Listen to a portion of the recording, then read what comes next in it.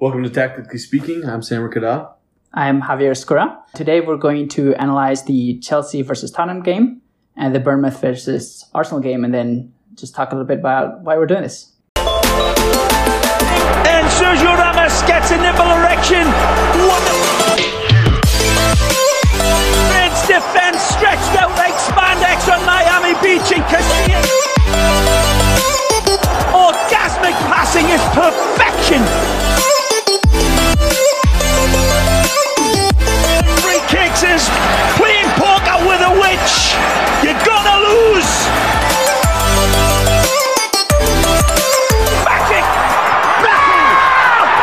For all you listeners out there, we played some of the highest youth levels, played a little bit in college. Now we're kind of on the coaching, analyzing side, and thought it would be fun to look at some games and statistics and tactical stuff and make a podcast about it. Yeah, I think the big takeaway is that these are really just our opinions, even though we like to think we know a lot, and I like to think that we do. Yeah. Doesn't mean that we do, or that we're experts, or that we're going to get everything right. Exactly. Yeah, it's just us kind of having some fun, putting our opinions out there, and we looked at some things from ESPN and some other places and said, hey, we have different opinions, maybe right or wrong, and let's voice them. Yeah, and I think we'll get into it maybe in a later episode in more detail, but De Gea probably the biggest one of these, right? Absolutely, yeah. Obviously, I got a little bias for De Gea there, but I guess we both do. But yeah, shall we get right into it? Let's get into the games.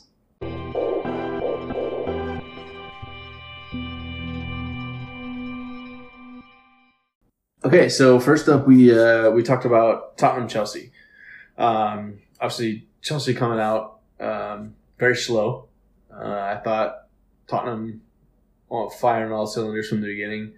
Ended up 3-1. What are your initial thoughts on the game? For me, the same. I'm so glad that this is the first match we're going to do, because it's a perfect example of what we're going to do in this podcast, which is to talk about the overarching tactics and talk in general about tactics rather than just analyzing individual plays. And this game for me was a perfect comparison. It gave us what, in my opinion, was what I consider extremely good tactic and an extremely bad one. I agree.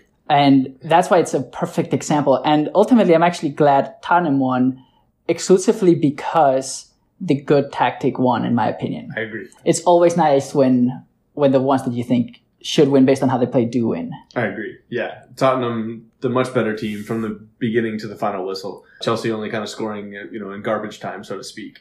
I definitely think Tottenham got their tactics right. I agree with you. We couldn't have asked for a better game to start with, just comparing the tactics.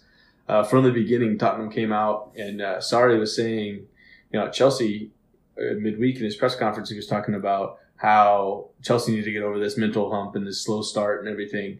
Well, nothing changed. The first couple of minutes, Tottenham almost scored within the first 3 minutes. Had a couple chances. Chelsea looked shell-shocked. Didn't know.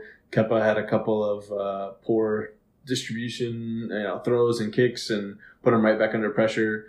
Chelsea just didn't look like a team that was ready to start from the first whistle. Tottenham's high pressing, forcing turnovers right back down their throat. Balls getting played out from David Luiz and Rudiger to nobody. And Tottenham's right there. They got it right from the beginning. What is your takeaway specifically? What did you notice specifically about what was Tottenham's plan? Focusing, coming back to the tactics, right? Right. What was your takeaway of these are the specific things that you noticed they were doing? You talked about high pressure. Yeah. What else did you notice? And let's talk about the first half first, because I think there were very different halves. So let's talk about the first half. First half, the first thing that jumped off, top of my mind was, okay, what are they going to do with Hazard? So many teams have tried to gameplay around Eden Hazard. Tottenham went a different route. They it seemed like they dropped Dele Alli a little bit to make sure he was all over Jorginho. Jorginho is coming into the game. He's averaging 92 passes a game in the Premier League. Yesterday, he finished with 52. 91% completion rate coming into the game. Yesterday, 82%. So immediately, Dele Alli drops in on him, gives him no room to breathe. Really, most of those 52 passes were back. So he was forcing the ball backwards. They were cutting off the service to Hazard and Willian from the heart there and Jorginho. So I think that was where it kind of centered around for me. And I think it was pretty effective. They, suffocated them and didn't really give them any outlets and completely controlled the midfield there. You've got Kovacic, Kante, and Jorginho in there. Great players, but no creativity. I think we can kind of touch on that in a little bit. But, I think from the beginning of that first half, it was let's suffocate them, let's force turnovers, let's not let Jorginho on the ball and give him time, and it definitely worked. Yeah, I was very surprised. I agree with what you're saying. I also thought that it was a little bit self-inflicted by Chelsea. This is something that I hate in coaching. And one of the things that I think sometimes gets confused with tactics. Yeah. And a rigid formation is not a tactic. For me, a tactic is more of a vision of the game. Right. But here what we saw from Chelsea was a rigid formation. Here's what I noticed on attack. In every single attack in the first half, Chelsea was attacking with 4 players every single time. Yeah. 3 up top with Morata, Willian, and Hazard, and then Kante making a run. The other thing that I noticed is, and this is where the rigid tactic came into place, when the ball was on either side, either Willian or Hazard, and then the other 3 players, Kante, Morata, and Willian, would go into the box. The 3 of them would stand in line, stand still, perfectly still, right. And then the winger, who had the ball at the time, would cross it. What happens here is, with them standing still, you're going to have those 3 additional defenders plus an additional defender dropping back or something from Tottenham. So basically, the advantage, they're always going to go to the defense. I noticed a couple times, in part because of what you were saying, Dele Alli, but sometimes, again, I think a rigid instruction from the coach. There was nobody at the top of the box because all those 3 were inside. Yep. And Jorginho sometimes, or Kovacic, they had the space to move 10 yards up and occupy that top of the box, and they did not. So there was nobody there. Right. And so it seemed to me very deliberate that the strategy was, hey, the 3 of you get in the box and the other guy will cross it. Talking about the creativity, the other issue with this is players like Willian, like Hazard, they really love cutting inside. Yeah. But when you have such a rigid strategy where the coach has clearly said, do this, whenever Hazard would cut inside, the 3 players would remain in the box. So there's no space for him to shoot or to dribble into the box because it's already saturated with players. And I hate that stuff gets confused with tactics because I don't think it is. Just telling a couple guys, hey, you stand over there and trust me, you're going to score if you do this. And always do this. Right. You don't adapt, it's bad. Now, comparing that to, I think, Tottenham's approach to offense. They had their 3 attacking mids in Son, Eriksen, and Ali. They would stand right in front of the back 4, receive in between the lines. Obviously, what happens when you receive there is you draw a defender, one of the back 4. That immediately creates a space behind the defender, pass through. Yeah. I don't think they ultimately ended up scoring one of those, but they created a lot of opportunities and they opened up the game. And I really love that because it's not a rigid strategy, more as a guideline, the vision for how we want to play, which is we want to play between the lines by drawing defenders and having overlapping runs from the back. Yeah, no, I absolutely agree with that. I think if you look at it, so many chances were created because they dropped into that space and they force Rudiger or David Luiz to step up, and now you've got space to play in between. And you've got, Son, I thought he had an unbelievable game yesterday. Incredible. I mean, his pace, his vision, finding that space. We'll talk later about his wonder goal. Yeah. But, and then almost had another one at the end. But they did a great job of finding that space, creating chances, causing confusion between that back line and those center mids that, somebody's got to pick them up. Whether it's Kovacic dropping or I still don't understand why Kante is playing as an attacking. I don't either. That gets me. Yesterday I'm looking. You were talking about being stuck in your so-called tactics. Well, all right. So you bring in Jorginho because he comes from Napoli with you and great player, but now you've displaced Kante, who reminds you a couple years ago. He was kind of the anchor of that Leicester City team that won the Premier League. Yeah. Okay, they did the impossible. And probably one of the best defensive mids in the world. I agree. I don't understand why he's playing in, more of an attacking way. There were times where yesterday I saw him, he's the highest guy up the pitch. That's not his role. He's the guy that can get in there, win those tackles, protect the back line, protect some of that space that Tottenham were utilizing yesterday. He's the guy that can sit in there and do that. But, you've kind of displaced him. Where's the creativity? Yeah. None of those 3 guys are guys that are going to go up through the middle and create something. You see Ross Barkley come in the 50-something minute. Right. Okay, and he's the guy that's his role. maybe not a world-class player there. Maybe has the potential to be. He gets it done. But yeah, he at least has some creativity going forward. We've seen that a little bit throughout the season. Talking about having the guys out wide. Obviously, the two most dangerous people yesterday for Chelsea are Eden Hazard and Willian. Yeah. I mean, from a skill standpoint, From right? a skill standpoint. Yeah. The only if you look at the opportunities that Chelsea had, it was those guys getting the ball and trying to do something individually. Or putting in spite of the directions they had received from their coach, exactly, not because of them. Right, I agree. Kind of a rebellious, right. kind of like I'm doing this on my own. Yeah, I'm going to create something because I've got nothing else. I think Morata, he's got 5 in his last 7, so maybe he's starting to turn it around. But he's making good runs, but there's no help there either. Marcos Alonso, he's one of the guys getting for it. Your left back is creating more opportunities than any of your center mids. Contrast that with Tottenham, who by design allow their creative players to be creative. Yes. Son was attacking from the left, they would move to the right, Kane would drop back to receive, and Eriksen would fill in the gap behind him. Yes. Dele Alli was on the left and the right, all over the place. Allowing your creative players, your playmakers to do just that, to make plays. Right.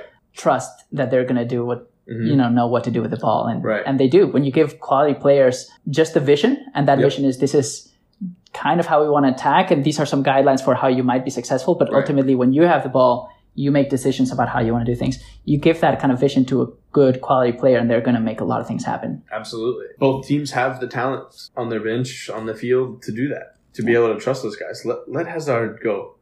Yeah. I mean, we've seen some of the brilliance he has, but, you got to give him something, some type of help. So what was your homework for each team for halftime? Hey, Tottenham was, you go in up 2-0.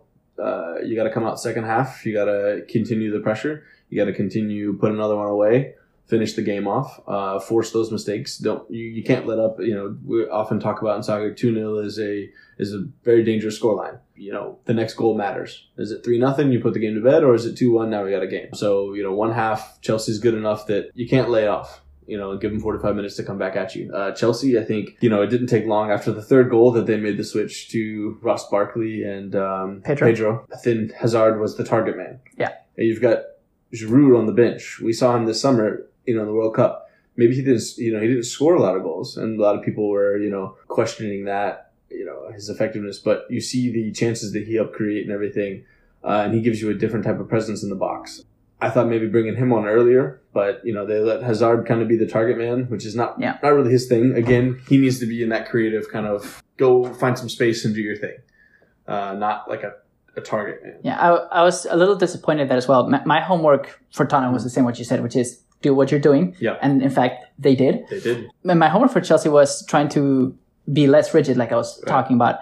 And I was actually a little bit excited when Pedro came in for Morata at first, because my initial thought was, okay, so it looks like they are going to try to be a little bit less rigid. And I think for 10 or 15 minutes we saw that. That's when I liked Chelsea the most, when they were not being as rigid, and I saw Pedro on the left, on the right, Hazard also moving around. But within a few minutes, like you were just saying, Hazard settled into the center. It's like, well, that kind of defeats the point. Right. You're trying to implement again that rigidity, but now with a target man who is less of a target man. So that was kind of my homework for Chelsea. I was a little excited when Pedro came in for Morata. Not because I like Pedro better or less than Morata, but because I think what that meant for the vision for the rest of the game and the tactics. Right. In the second half, towards the second half of the second half, we saw Kovacic get up more, Jorginho get up more and try to create more stuff. And that's when Chelsea created the most danger, when they came up with more than 4 players. Right. But it goes back to what you were saying. And even though at the end of the day, those players tried to create something, in my opinion, you have the wrong players for that. If you have basically three holding mids, Kovacic is not a super creative player. No. He tried, and I think in the second half he tried, and you have to give him that for trying it. But he's not Hazard. He's not, he's not a creative midfielder. Right.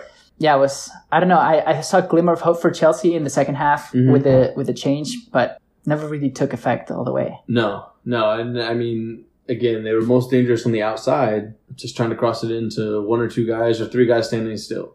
And, I think there's a lot of talk about Sarri and his, experience and things like that. And maybe this is something he looks at and learns and see, all right, how can I change this? Because Now Tottenham have given other teams in the Premier League kind of a blueprint of, all right, here's what you need to do. Yeah. I mean, you saw how frustrated Jorginho was getting. Oh, yeah. I mean, he's, pulling Dele Alli's shirt and getting into it, getting yellow cards for, he's frustrated because he has no room to breathe. They got it right, and he's got no help. So it'll be interesting to see how Chelsea play next week. They clearly can. So in Giroud's goal, that was, for me, a really good example of what I didn't like in the first half and how they improved that, specifically for that goal. And I think one other chance, which is instead of having 3 players sit still waiting for the cross, the players were outside of the box. Right. That meant that Giroud was in the box with one defender. Right. So when the ball started coming in, the extra players, they came in making runs from the outside, right, bringing the defenders to different parts instead of just having a handful of defenders in one spot. That meant that Giroud had basically a one-on-one against a defender on a header, as opposed to in the first half when Morata was him versus 3. Right. And Giroud one-on-one in a header. Yeah, exactly. I mean it's what he does. Exactly. It's his one party trick. Absolutely. And so, yeah, of course he scored. Yeah. I mean, it was a great finish. And because they created space for him just by not being there standing still next to him. Right. I mean, it's one of the things you teach at the youth level. Right? Let's start our runs from depth. Yeah. Okay, because now defenders have to try to keep up with you. You crowd the box. You have space to run into, rather than, okay, let's just loft up a ball to 4v4, everybody standing still. Yeah. So. Yeah. So before we wrap up this game, Son. Yeah. That goal. Oh yeah. I mean, that to me, again, it goes back to if Conte is a defensive mid, maybe he's keeping up with him. But Son, I mean, that little stop gets him to slow down, and then he's gone. And then David Luiz, what are you doing?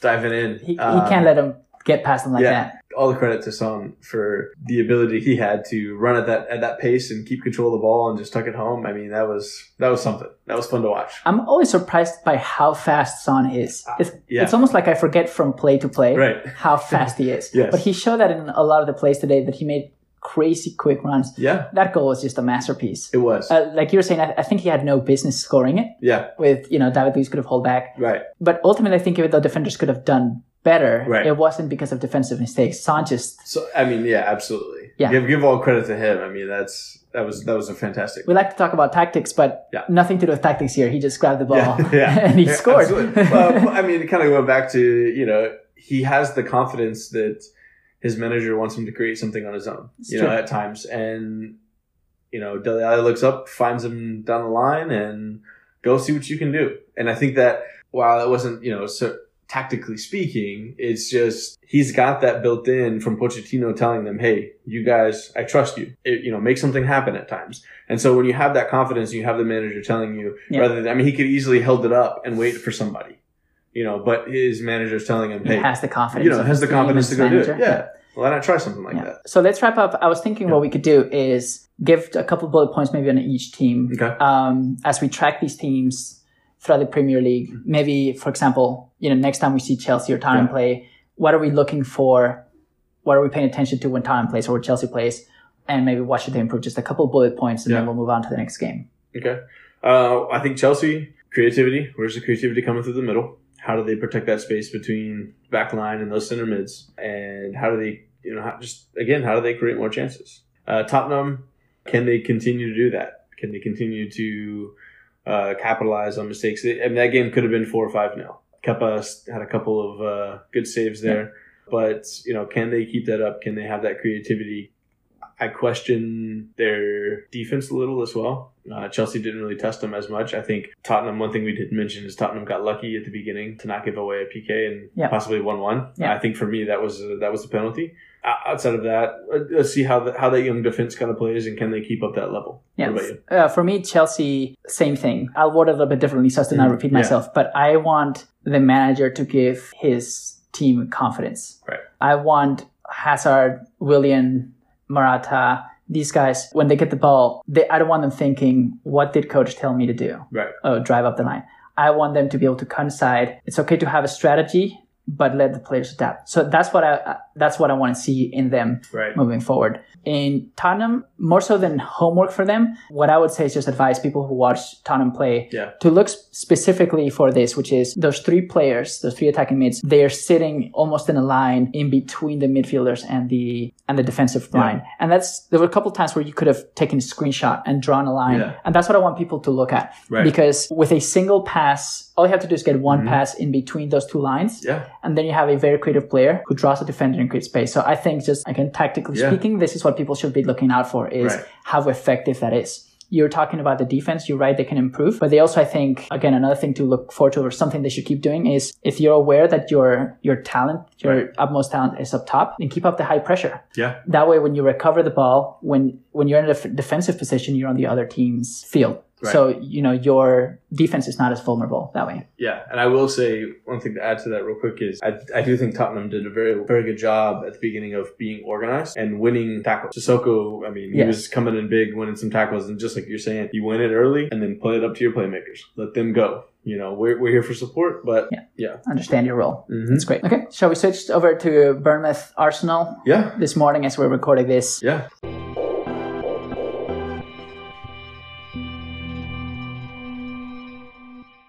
First, just, I guess, general impressions before we get into the tactics on the game. I think Bournemouth started stronger.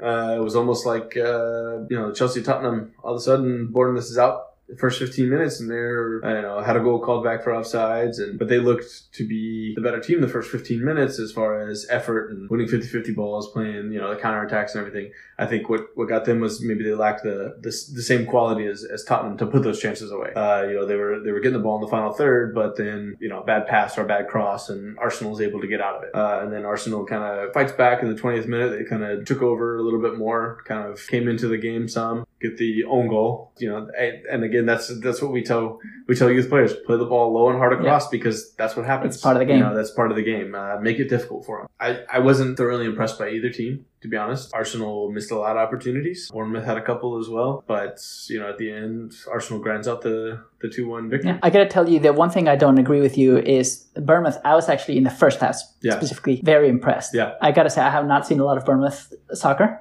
I was very impressed, but you draw a parallelism between this game and the other game we just looked at, and I agree on that comparison. The way I saw it, it was another example of one team coming out with a vision for what is your identity as a team, and the other one coming out with a more rigid structure that doesn't play out. For me, that rigid structure from Arsenal was the three in the back with the wing backs, which I think we'll look at a little bit. We'll look at that in a second because I don't think it worked well for them at all. And Bournemouth, what I liked is you're talking about how they lack that talent, I guess, the way other teams have. I think they made good use of the talent they have in the first half. The strategy seemed very clear to me without being too rigid. And that strategy was fast, on the ground, vertical passes. They didn't have the intention, even if when they could, they did not want to possess the ball for a minute, even if they probably could have. They didn't want to. They wanted vertical passes and finished plays extremely quickly, either with a shot from the outside or a cross. And what that meant is there was always like a lot of pace and also a feeling of danger that something could happen on any given play. And I really like that. Getting a little bit more into the analysis of the first half, I also liked the Bournemouth defense in the first half. They were very well organized. They had their back four, and the near outside midfielder, the outside midfielder who was on the side of the attack, would drop into a very deliberate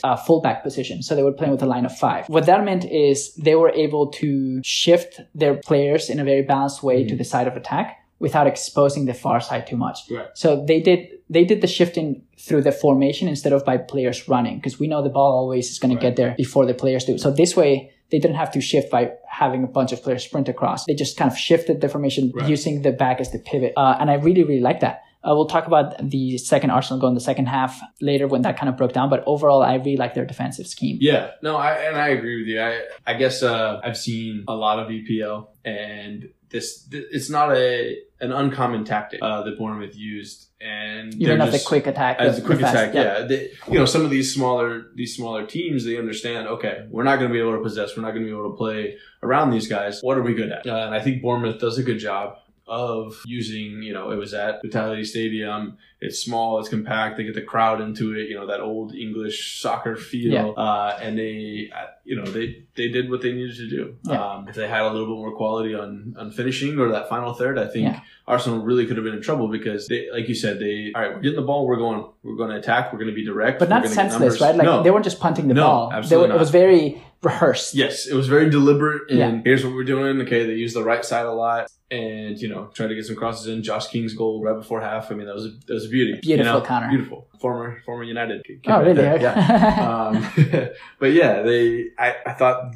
again they had their identity, like you said, and Arsenal should have known that's what was coming. They didn't seem to, kind of get with the game plan till much later on. But yeah, I think, not to say that I wasn't necessarily impressed by Bournemouth, but more of, that's kind of what Bournemouth is, and that's what they do well, and they're coached well, and they know their limitations, they know their strengths. They almost shifted to like a 3-3-4 or 2-4-4 on offense again, so that when they had those vertical passes, there was always somebody to receive, which I liked. I have some thoughts on the Arsenal 3 in the back wing back defense, but what are your general impressions on how that played out? Wing backs, I'm torn. You have to do it well, or it just doesn't work. Right. And it's hard, when you're doing it against a team that's going to counter like Bournemouth, you have to do it right, because if you get caught up and now you're left vulnerable on one side, Spoiler alert, they didn't do it right? I mean, you were talking about the final third and the quality there. Right. If Bournemouth had a couple more high quality players. Yeah, they would have punished Arsenal. Absolutely.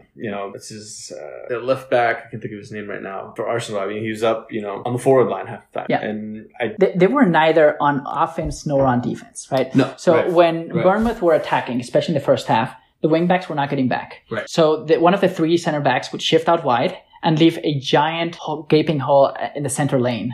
Agreed. And so instead of playing so much wide in the final third, they would just pass the ball inside. Bournemouth would, because there's a giant gaping hole. Either, of course, the wing backs have to get back, like you're saying, or that holding mid has to drop into a center back position. Right. Neither of those things was happening. Right. So instead, you had 3 center backs, and they were 15, 20 yards apart from each other. Right.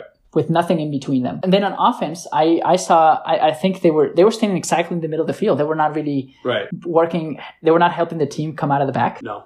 When the 3 Arsenal center backs were trying to pass the ball out of the back, the wing backs were nowhere to be seen. Or at least that's what I noticed in a lot of plays. They were just like up top instead of dropping and, stretching the field. Correct. Yeah. So that's absolutely impossible for Arsenal. In fact, Arsenal they ended up not making any mistakes, but they made a lot of horizontal passes across the top of the 18 that are generally dangerous if you do them that often. Yeah, absolutely. Because I think the wing backs were not there, so the center backs were stretching themselves out. Absolutely. Yeah, and you leave those gaping holes, and again, against a side like Bournemouth who's going to counter, you would have thought that Arsenal would have... Let's talk about that counter, actually, because I think that's a good example. I don't think we really need to talk about the Arsenal goal because it was an own goal on an otherwise poor cross. There's really, I think, nothing to look at there. Right. So your take on the counter from Bournemouth right before the end of the half? I mean, it's perfect. It's like we said, that is their identity. They look at the ball, they say, they win it, and they're immediately getting forward. If you watch the goal, okay, Bournemouth's flying forward. Josh King's, creating some space. They've got some movement. Clearly something that they've worked on. Okay, how do we expose teams on the counter? Arsenal, you've got one guy jogging back, one guy kind of trotting back, one guy is actually sprinting. But there's no urgency to get back. They leave those holes like you're talking about, wing back getting forward and just hanging out. And now there's no defensive mid that's there to protect or to drop and have forward back there. And now all of a sudden they're trying to chase back, and some of them are doing it and some of them aren't. At the end of the day, it was clinical finish, perfect, nothing. Perfect shift of the point of attack. Absolutely, yeah. In 2 touches, they were from all the way on the left to all the way on the right. Yes. Perfect shift. Absolutely. And again, that's something you can tell they've practiced that on the training pitch, and now they've executed. And it does feel good, don't they? When you execute on something you've rehearsed. Yes, absolutely. You feel very accomplished. Almost more so than when you score like an individual goal. Right. Yeah. Like, hey, this is what we've been doing all week. This is what we put time and effort into, and we can see a direct result of that payoff. I thought they definitely could have had a couple more like that as well. Yeah. So the second half was a very, very, very different half, I thought. Yes. I talked earlier about being impressed with how Bournemouth defended from a tactical standpoint. And I do agree that, interestingly, Bournemouth focused a lot more on shifting players and putting people on the sides, on the wings, rather than the center, leaving the center wide open. Here's the thing. In the first half, it didn't matter. Arsenal never tried to take that space, even though it was there. They kept insisting on the wings, but Bournemouth was defending that well. Right. In the second half, I thought Arsenal did a better job at stepping into that midfield and kind of owning that midfield a lot more. Yes. This is one of those things I don't really want to criticize Bournemouth because with tactics, always something has to give. If you do a really good job at defending one side, the other side's going to suffer a little bit. That's inevitable. I think it paid off for them in the first half. Yeah.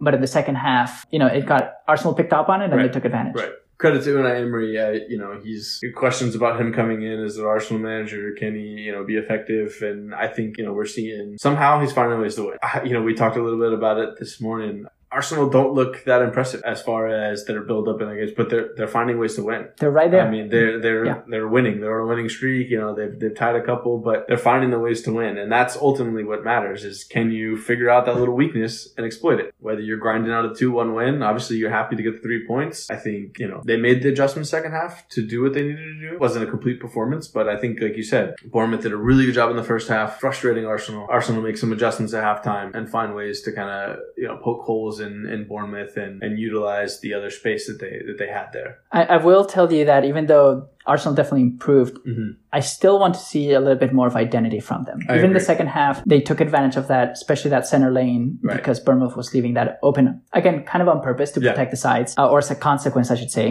of protecting the sides so much. But at the end of the day, it was just a bunch of Arsenal players who some are very talented, some are somewhat talented, and ultimately you're just expecting that with so much possession, something will come of it. And it did, but I didn't see any identity. I didn't see a fallback plan for when you as a team, you don't really know what to do, or you're stuck in a game. Okay, let's go back to our team basics. I didn't really see any of that. It was just, they just had the ball more because they have talented players. Whereas I feel like Bournemouth, again, even though they lost the game, I feel like they have an identity. So when they need to get back to basics or compose themselves, which they did after they conceded the second goal, they know what they have to fall back on. And they try to utilize that. So Arsenal won, but I would like Unai to work a little bit more on building an identity. I agree. I think maybe he got accustomed to just not having to do that at PSG because you have Neymar, Cavani, and Di Maria, and Mbappe. Yeah. So you almost don't need an identity with those guys.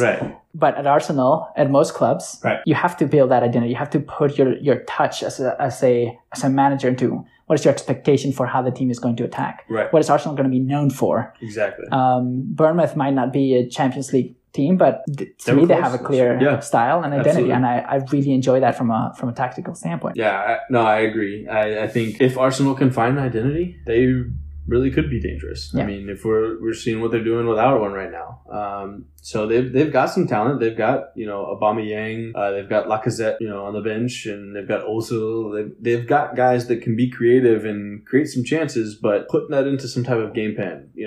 What is Arsenal going to be known for? You look around the league and you can see so many teams. City, okay? I mean, Pep is obviously, we'll cover them at some point. And I mean, let's say things that have already been said. I mean, it's astonishing what they're doing there. And that's coming Tottenham. from We were just talking about Tottenham. Absolutely, yeah.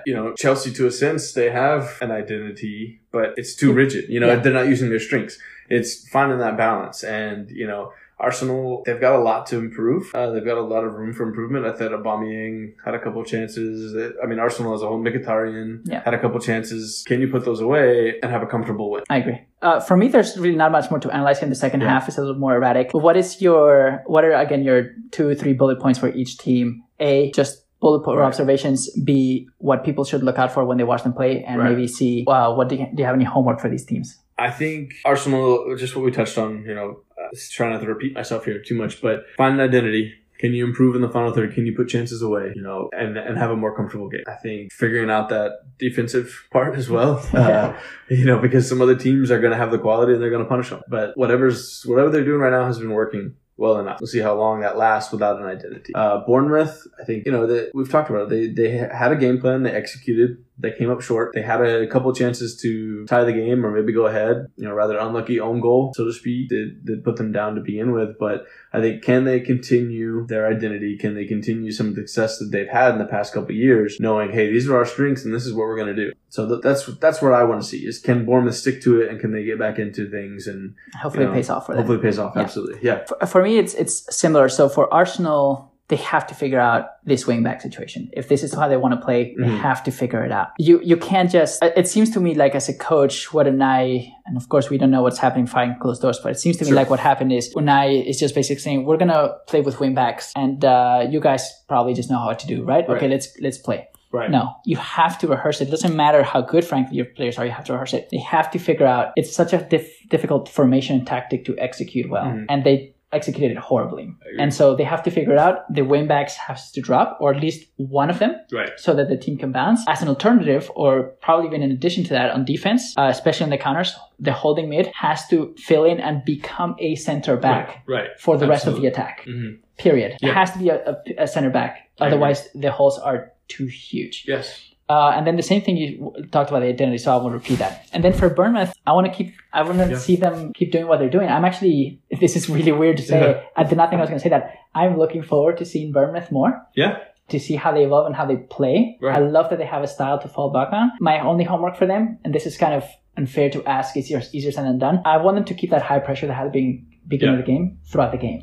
Or maybe if, that's very exhausting, so you don't have to do it the whole 90 minutes, but try to sparsely do it. Right. Because whenever they pressured high on Arsenal, in 2 passes they were in front of the goal because of that verticality that we talked about. Right. So I want to see a little bit more of that high pressure for them, because when they played out of the back from very deep, they just don't do that well. No. But when they can recover in midfield, in the midfield line, 2 or 3 vertical passes there in front of the goal, putting crossing, shooting from out the box. So that's the homework I want to see from them. Yeah. I want them to focus a little bit more on that high pressure, because it's going to feed the rest of their strategy a little bit better. Yeah. I mean, talk about Fraser for Bournemouth. I mean, he leads the league in assists right now. He does. With 6. And I mean, they're, a point back from United at 7th, and only, right now they're 7 points off the top 5. For a Bournemouth team, that's not bad. They know their identity and they're playing well to it. So can they continue? And next up, they've got City. Yeah. That'll be a test.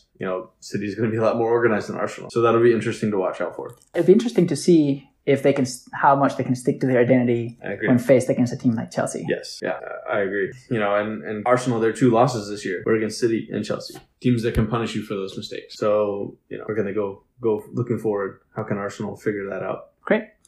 So those are the 2 games we're going to look at this week. What are we going to look at next week? Which games? So next week we've got, on December 1st, Saturday, we've got Manchester United, Southampton. United struggling. It's no secret this year. So how do they stack up against Southampton? Are the tactics going to change? What's Mourinho going to do? I mean, he's been, let's sit back, let's park the bus, so to speak, a lot of times.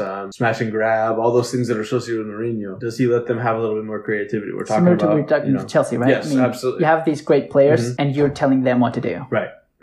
Cross the ball into Lukaku and Fellaini to knock it down and try and poke one in. So that one for me will be interesting. What's our Sunday game? Sunday game, 7 a.m. is Chelsea-Fulham. The 9 is Arsenal-Tottenham. Okay. So, and then you've got, which is, the North London derby. I think let's try to look at a couple of those games sounds for good. Next week.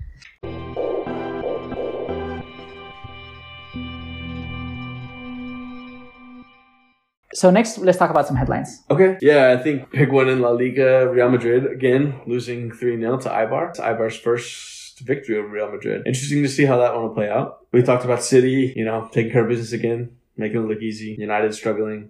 One thing we talked about maybe looking at was Atlanta United being, here in Atlanta. Talk a little bit about MLS playoffs. Obviously, MLS on a very different timeline as far as fixtures and dates and things, but they take on New York Red Bulls in the first leg tonight or this evening in the conference finals, a team that they haven't beat. So leg 1's today, leg 2 is on Thursday. Maybe we'll have something to talk about next week. Yeah, maybe next week we can focus a little bit more. If not next week, at the very least, I think after the MLS final, I think that's a game that we can analyze. Yeah, I agree. We kind of maybe take a look back at some of the big moments or things like that and just kind of, is MLS growing? Maybe kind of look at a big picture, tactically wise, how MLS compares to some other leagues. Great.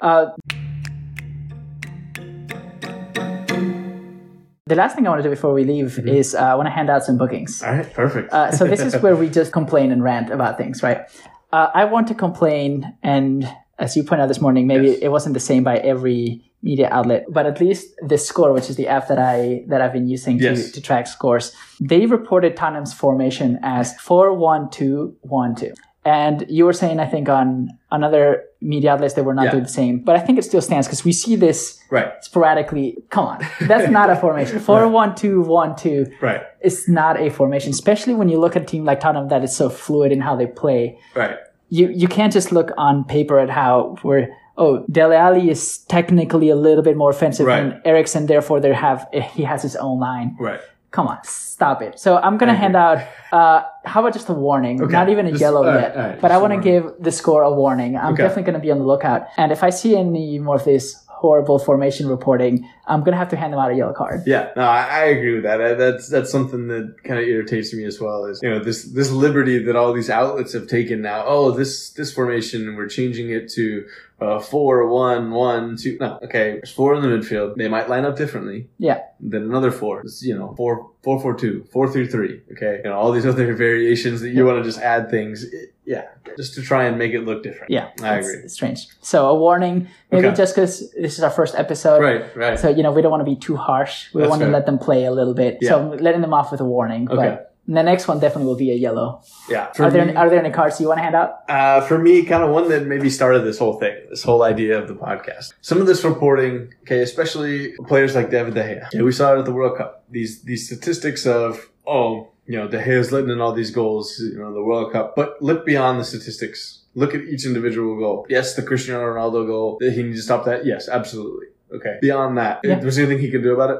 Probably not. Okay. Yes, he's a world-class goalkeeper. Maybe you can expect from a world-class goalkeeper unfairly that he makes some unbelievable saves here and there. And I think De Gea has shown that throughout his career that he can do that. I saw a statistic the other day that I sent you talking about all these goals that De Gea has let in this year. Okay. Again, look. Who's in front of him? All right. What are they breaking down? There's got to be more onus on, all right, well, the center backs, the outside backs, the midfielders, they're not tracking back. What's De Gea going to do about that? The 44 pass goal that City scored. Yeah. Okay. That starts from people, the structure of the entire team, but now who gets blamed for it, or who, the statistics of, De Gea is not a world-class goalkeeper, blah, blah, blah. They did the same thing to Courtois. Yes. I saw yesterday, all these goals that he's let in, with Belgium in the 5-1 loss to Switzerland. It's very rare that a goalkeeper, I say rare, not never, right. But it's very rare. Like, for example, Karius, right, in the Champions League final. A keeper on a mistake might lose you a game on a mistake, even though that's kind of a little bit harsh. Right. But if it's a really, really close game, sure. A keeper can never lose you a season. Right. Or be at fault for how your season is going. Right. At most, I will accept an individual game, but you cannot, you can't negatively associate a keeper's performance with the season. I agree. If a keeper like De Gea is doing well, that can get you from second place to first place, absolutely. From third place to second. Mm-hmm. And I'll argue that De Gea where's all the statistics about the points that he's gained then? Right. Okay, how many points has he saved it by miraculous goal line saves and things like that he had no business doing? So this has been going on for a while, this criticism specifically of De Gea. So are you going to hand out a card? Or I'm going to go ahead and I'm going to give him a yellow card. Okay. Okay, I'm going to hold back. And not De Gea, of course. You're talking about the outlets. The media outlets. The general media outlets. I agree. Yes. I'm giving them a yellow card. Clean it up. Picking on certain players and lazy statistics. That to me deserves a yellow card. Great. I will accept it. Yeah. All right. They better watch out. They don't want to get a red. That's right. Yeah. we need to decide what happens when they get a red. Yeah. We need to find a way to enforce this. Enforce it. Great. So that's been this week's podcast, our first podcast. Yeah, absolutely. Our first episode for the 0 people who are going to listen to it. Yeah. But we had fun doing it. We talked about it earlier. Next week, we're going to look at a couple more games. Yeah. Either more headlines or some other topic. I agree. Yeah. Sounds good, man. I enjoyed it. Yeah, me too. Look forward to many more. Thank you to nobody for listening. Yeah. Maybe one day when we're, got tons of followers, you can look back as this throwback episode and where it all started. Great. Well, thank you. And we'll talk next week. All right. Sounds good, man.